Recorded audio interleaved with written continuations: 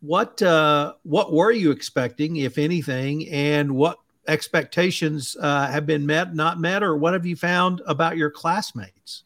Yeah, it's been really great. Kind of everything I expected, and then maybe more. It's such an impressive, diverse group of people. Everyone has a dream, and some people's dreams take them to extraordinary places. David Simon is one of those people. Tune in every quarter to learn how a 50-something lawyer from the U.S. navigates the ancient world of Oxford College in pursuit of an MBA.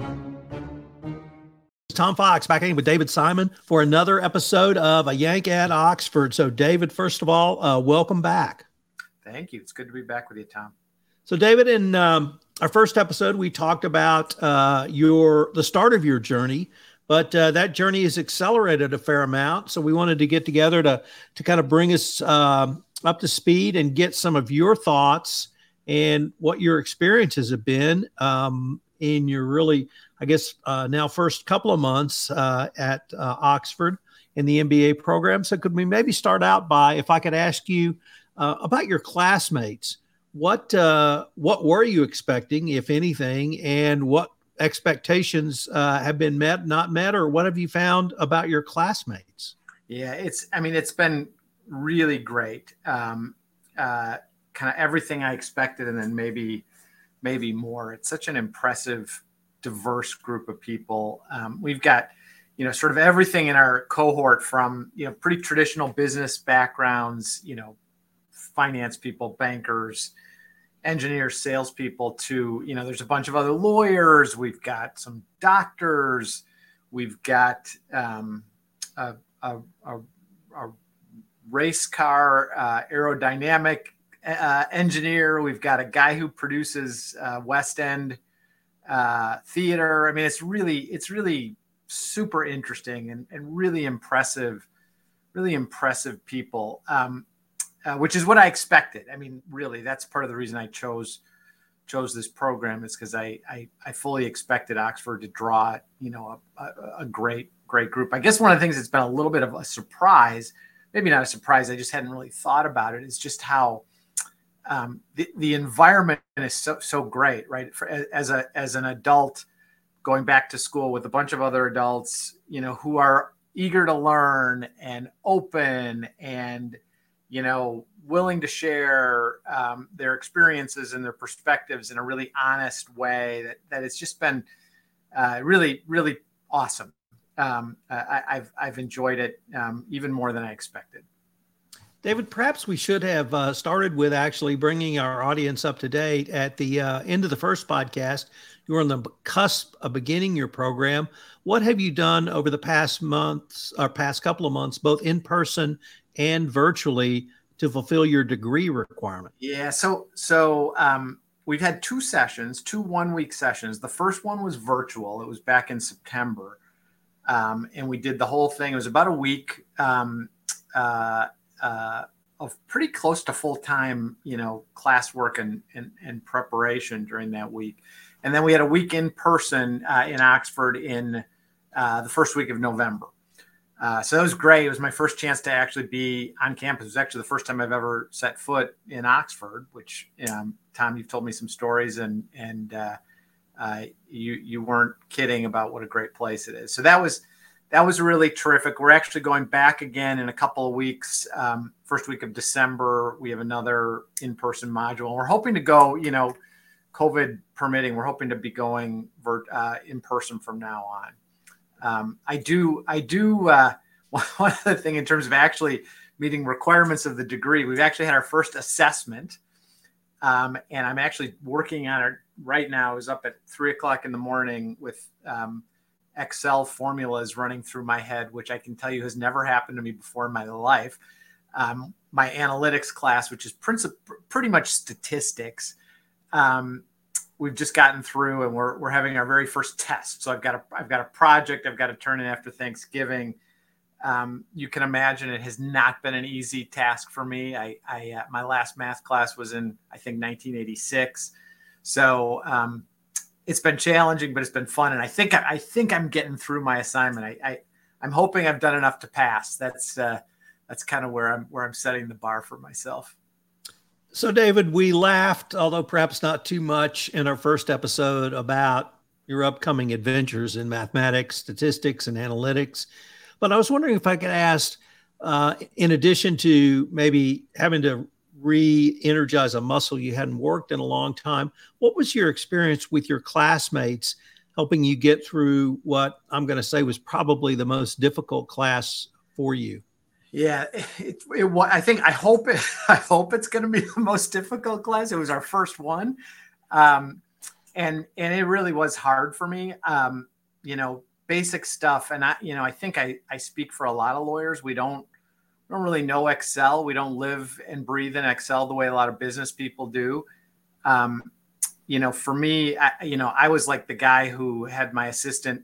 I'd get an Excel spreadsheet and I'd say, print this on like a really big piece of paper so I can read this small, tiny print. And for anybody who knows anything about Excel, that sort of misses the point entirely. So it's been hard.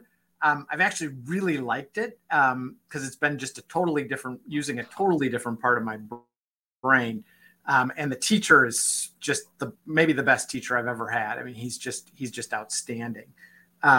But to your point, I've really had to rely on my classmates, almost all of whom are more adept at the quant stuff than I am. And they've been super generous and super helpful, and just, basic stuff like how to do things in Excel that everybody apparently in the world besides me knows how to do. I've been really grateful for the support. I hope I can reciprocate in something. Maybe we'll have a business law course or something where I'll have something to offer. David, I know one of the goals you had in this entire experience was really to help broaden and improve your decision making. I was wondering, maybe go through some of the challenges you thought we faced as lawyers, and I include us both in that, obviously. But what has been some eye-opening or interesting areas for you to see how lawyers and compliance professionals can improve decision making? Yeah, so it's one of the areas where we've spent a good amount of time in. One of my courses is a leadership fundamentals course, and we spent sort of a unit on decision making, and I thought it was really interesting. I thought there were some kind of, for me at least, revelations about sort of maybe some of the blind spots for lawyers in decision making. I think about sort of the classic kind of lawyer decision making paradigm, right? Where, there's this, usually partner, the lead lawyer, who's, making these decisions based on, intuition and judgment and experience. And it's this sort of true professional, style of making decisions. And, this sort of what we think we get paid to do. It makes sort of what a great lawyer is and does. One of the things I've learned in my coursework is that, the research is pretty clear that kind of decision making tends to produce bad decisions a kind of a higher percentage of the time. They talk about system one decision making, which is sort of that intuitive experience, judgment-based decision, and system two decision making, which is more methodical and process oriented. And, learning this stuff sort of had me reflect on kind of how I typically make decisions in my practice and how my partners and friends make decisions. And I think we really do land in that system one box most of the time. A lot of the reason that goes wrong is cognitive bias, right? I mean, I think a lot of people have sort of heard about cognitive bias, but there are a number of those kinds of biases that I think particularly affect lawyer decision making. Things like confirmation bias, anchoring bias, where you get tied to an early fact that sort of skews how you think about subsequent facts. Salience bias, where you're influenced by a prior case too much. All that sort of stuff can produce just not as good of decisions as I think our clients deserve. And so one of the things we learned about is, the importance of, building systems in place to slow down the process, right? So you use things like checklists, right, to make sure every factor is being considered before you make a judgment call, or, build some process just to kind of force you to reckon with some of those cognitive biases that might affect how you think about something. I mean, like, I don't know. I mean, you do this too, Tom. I mean, think about like a self-disclosure question, right? You do an investigation, you're advising a client on whether to self-disclose. I mean, there's all kinds of potential biases there that might produce a bad decision, right? There's like a self-interest, potential, like, oh, if I self-disclose, maybe I'm going to get, more billings and this is going to benefit me personally. There's like anchoring, right? You might find an early fact. You see something in a document that colors the way you see the whole matter. Maybe you're heavily influenced by the last case. It's like, oh, this is just like this last one I did, except to the extent that it's not. And sort of building, I guess the ultimate point is, building some structure around how we make decisions, I think would lead to better decision making. One more thing I want to say about this, and then maybe we can talk about teams. But, one of the things that struck me in this decision-making study is the importance of dissent. And that's also something we're not great at as lawyers, is promoting dissent among our teams and really figuring out a way to get honest, objective opinions from other people on the team. So, one of the things I'm going to try to incorporate more is really, encouraging team members to voice dissent, maybe even to create it intentionally. One of the techniques, sort of in the same vein, is they call it a pre-mortem, right? So you start with the assessment that everything went wrong that could possibly go wrong. It's the worst of worst case, and then you sort of think backwards, like, well, okay, what led to that worst of worst case, and it helps you, identify landmines and potential missteps. So I found that whole discussion and all the readings we did in this really fascinating and really relevant to what we do as lawyers. So now let's maybe move to a broader team approach, or your thoughts on how this type of decision-making process might be utilized in a team. You really articulated very well what I think is a standard law firm approach with senior partner, perhaps a couple of senior partners if it's a very serious matter, junior partners, perhaps senior associates, junior associates, and research clerks or others that may be a part of a team. But how do you get that team not really moving on the same page or towards the same goal? Because I think we do that, but how do you incorporate these various strategies around decision-making in the team decision-making approach? Yeah, it's another really, to me anyway, a really fascinating and really relevant topic for lawyers and law firms. And we spent a bunch of time studying this as well. So, I think most people would agree, including even most lawyers, that, a really high-performing team produces the best results. I mean, you can obviously do more as a team than you can individually. And I think you're absolutely right the way you described the typical sort of law firm model, right? We sort of just default to this team based on role, based on title, based on, where you fit into the firm hierarchy, without really thinking about, what the team is trying to accomplish and what you need on the team to accomplish that goal. I was thinking about this, like one of the analogies that came to mind. This may not work exactly, but I think about like professional tennis versus professional football, right? Like professional tennis, like Roger Federer has a team, but the whole team is just there to support Roger Federer, right? And Roger Federer is the ultimate, performer. He's got a physio, he's got a coach, he's got all that stuff.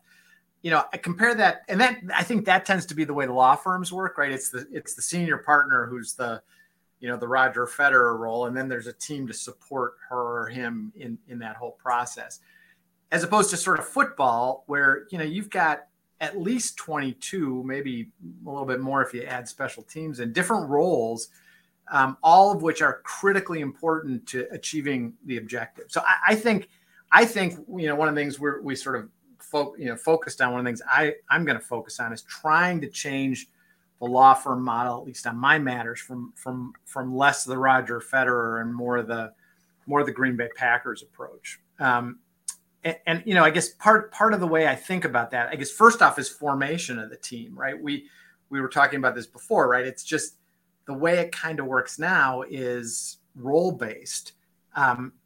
One of the things we learned is that there's some good research on this, that really high performing teams, there are very specific kind of functional roles that are important to high performance. So it's stuff like the creative plant person who's comes up with the what if ideas. You need a person who's an organizer and will set a process and make sure that the process stays on track. You need a person who's sort of the finisher, who's going to bring the thing in under the deadline and make sure people are getting things done. You might have an expert who has subject matter expertise. So there's, the literature talks about 9 different roles that high performing teams have. But and obviously you don't need all of those in every matter, and it's going to vary depending on what you're trying to accomplish. But I think it's really important to think about at the front end what you're trying to accomplish and what you need and who can serve those roles, and to communicate clearly at the front end who's doing what, and maybe even have like a team charter or at least an understanding of you're the glue guy in this team. Your job is to make sure everybody's getting along. And you're the finisher. You are responsible for making sure this brief gets, completed and filed on the day it's due.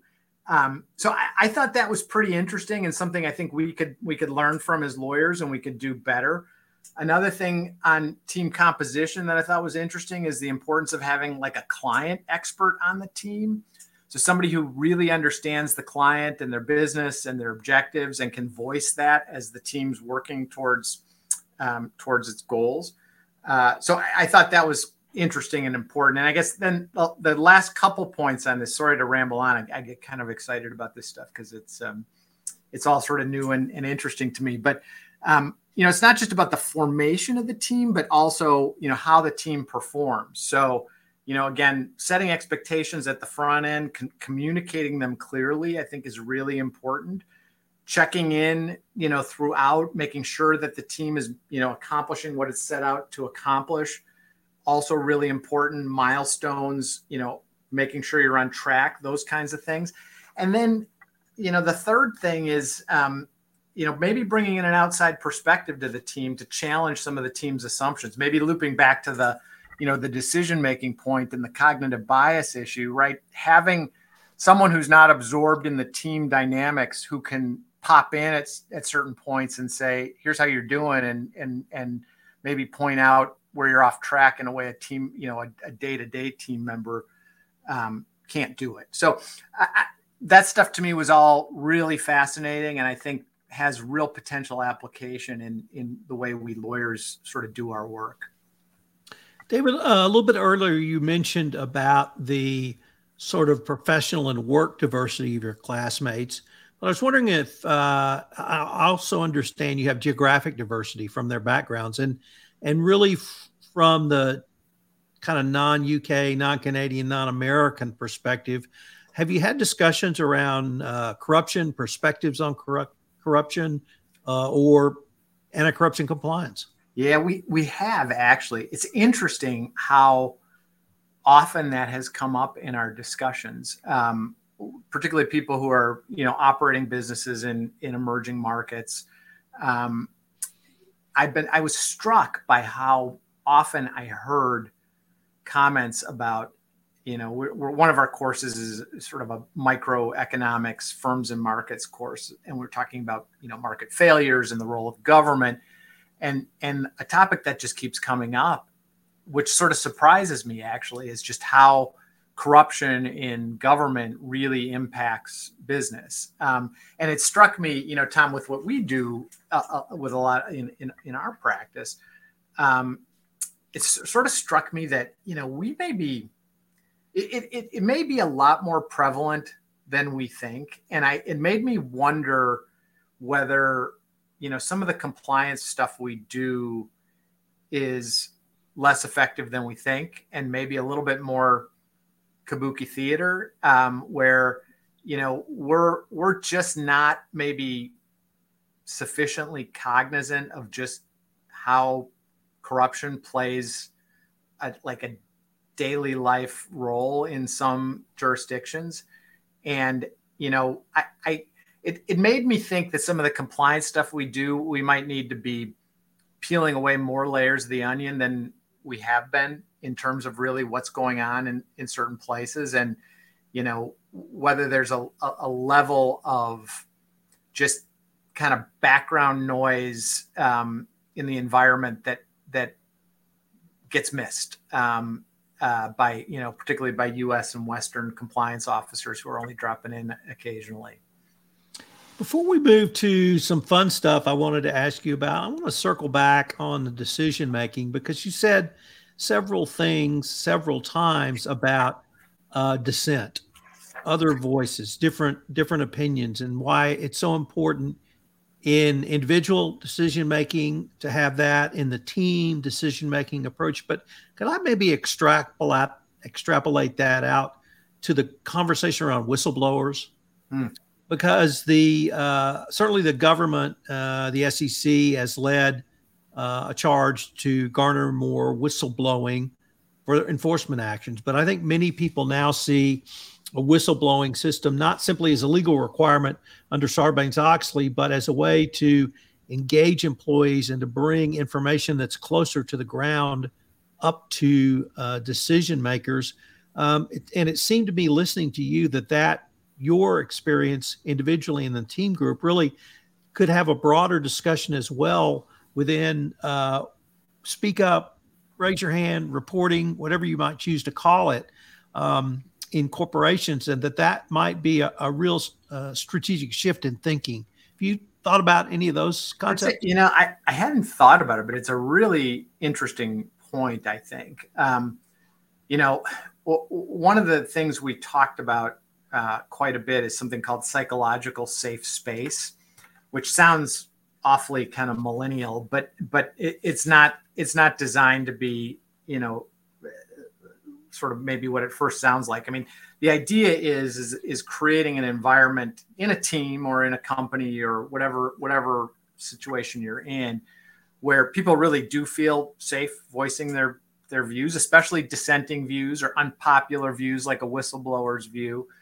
And we talked a little bit about some techniques to promote that. I think one of the big things is having a leader of that group who listens. Having a leader of that group who can admit her own mistakes or his own mistakes openly, creating an environment where blame is not sort of part of the game. It's always about constantly improving. One of the examples that they used in one of the readings was Pixar, the animated film company, and the I can't remember the guy's name, but the person who was sort of the driver of Pixar said, we start every work on every film saying, this is a bad movie. How can we make it better?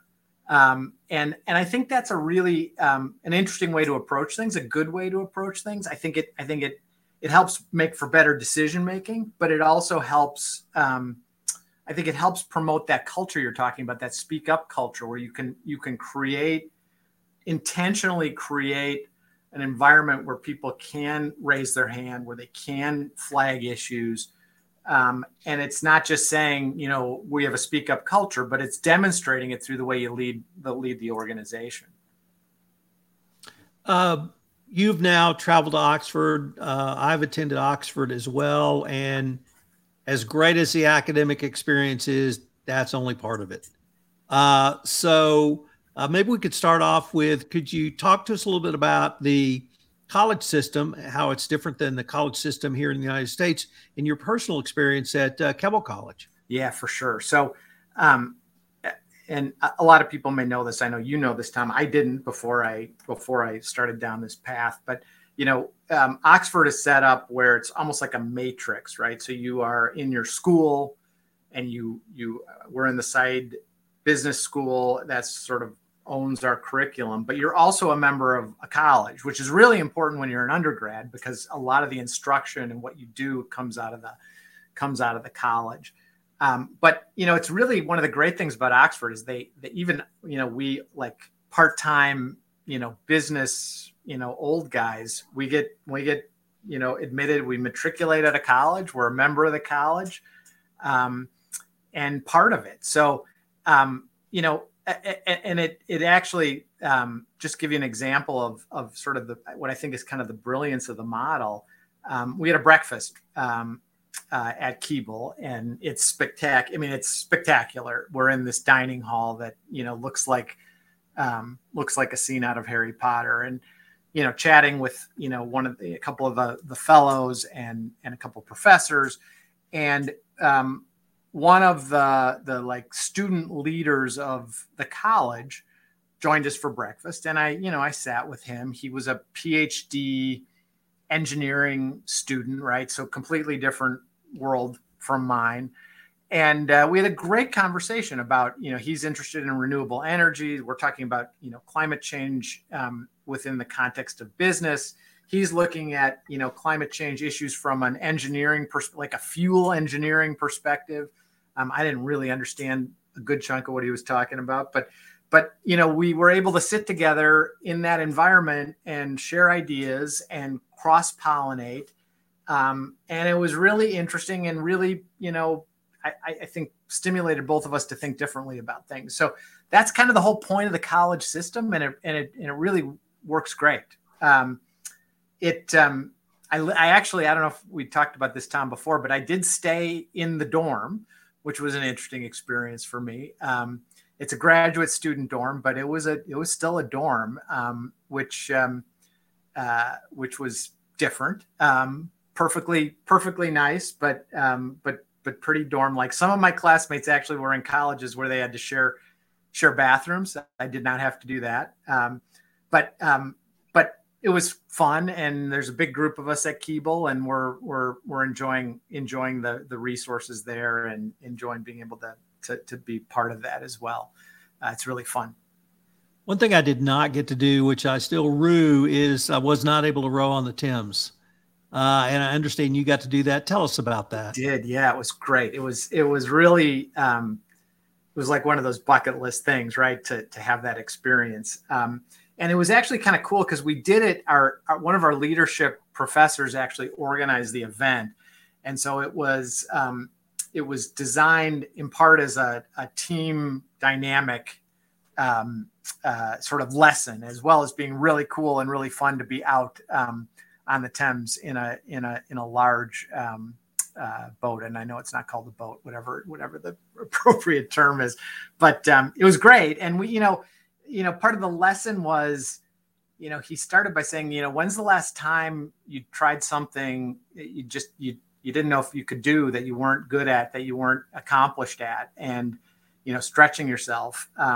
To which I answered, my analytics class an hour ago would be an example of that. But the other point that he made that sort of resonated with me was, rowing. We were in these 8-person, boats. And he said, rowing isn't about how good you are at rowing. It's how consistently you're rowing with the other people on your team. So you can be really good and have a great, stroke and have it perfect. But if you're not in sync with everybody else in the boat, it's going to be a disaster. And I thought that was pretty interesting and pretty cool. And it was a ton of fun. We actually are forming a little club of putative rowers that we're going to try to get out a few more times during the course of our program. So it was cool. It was really cool. There's some magical experiences at Oxford.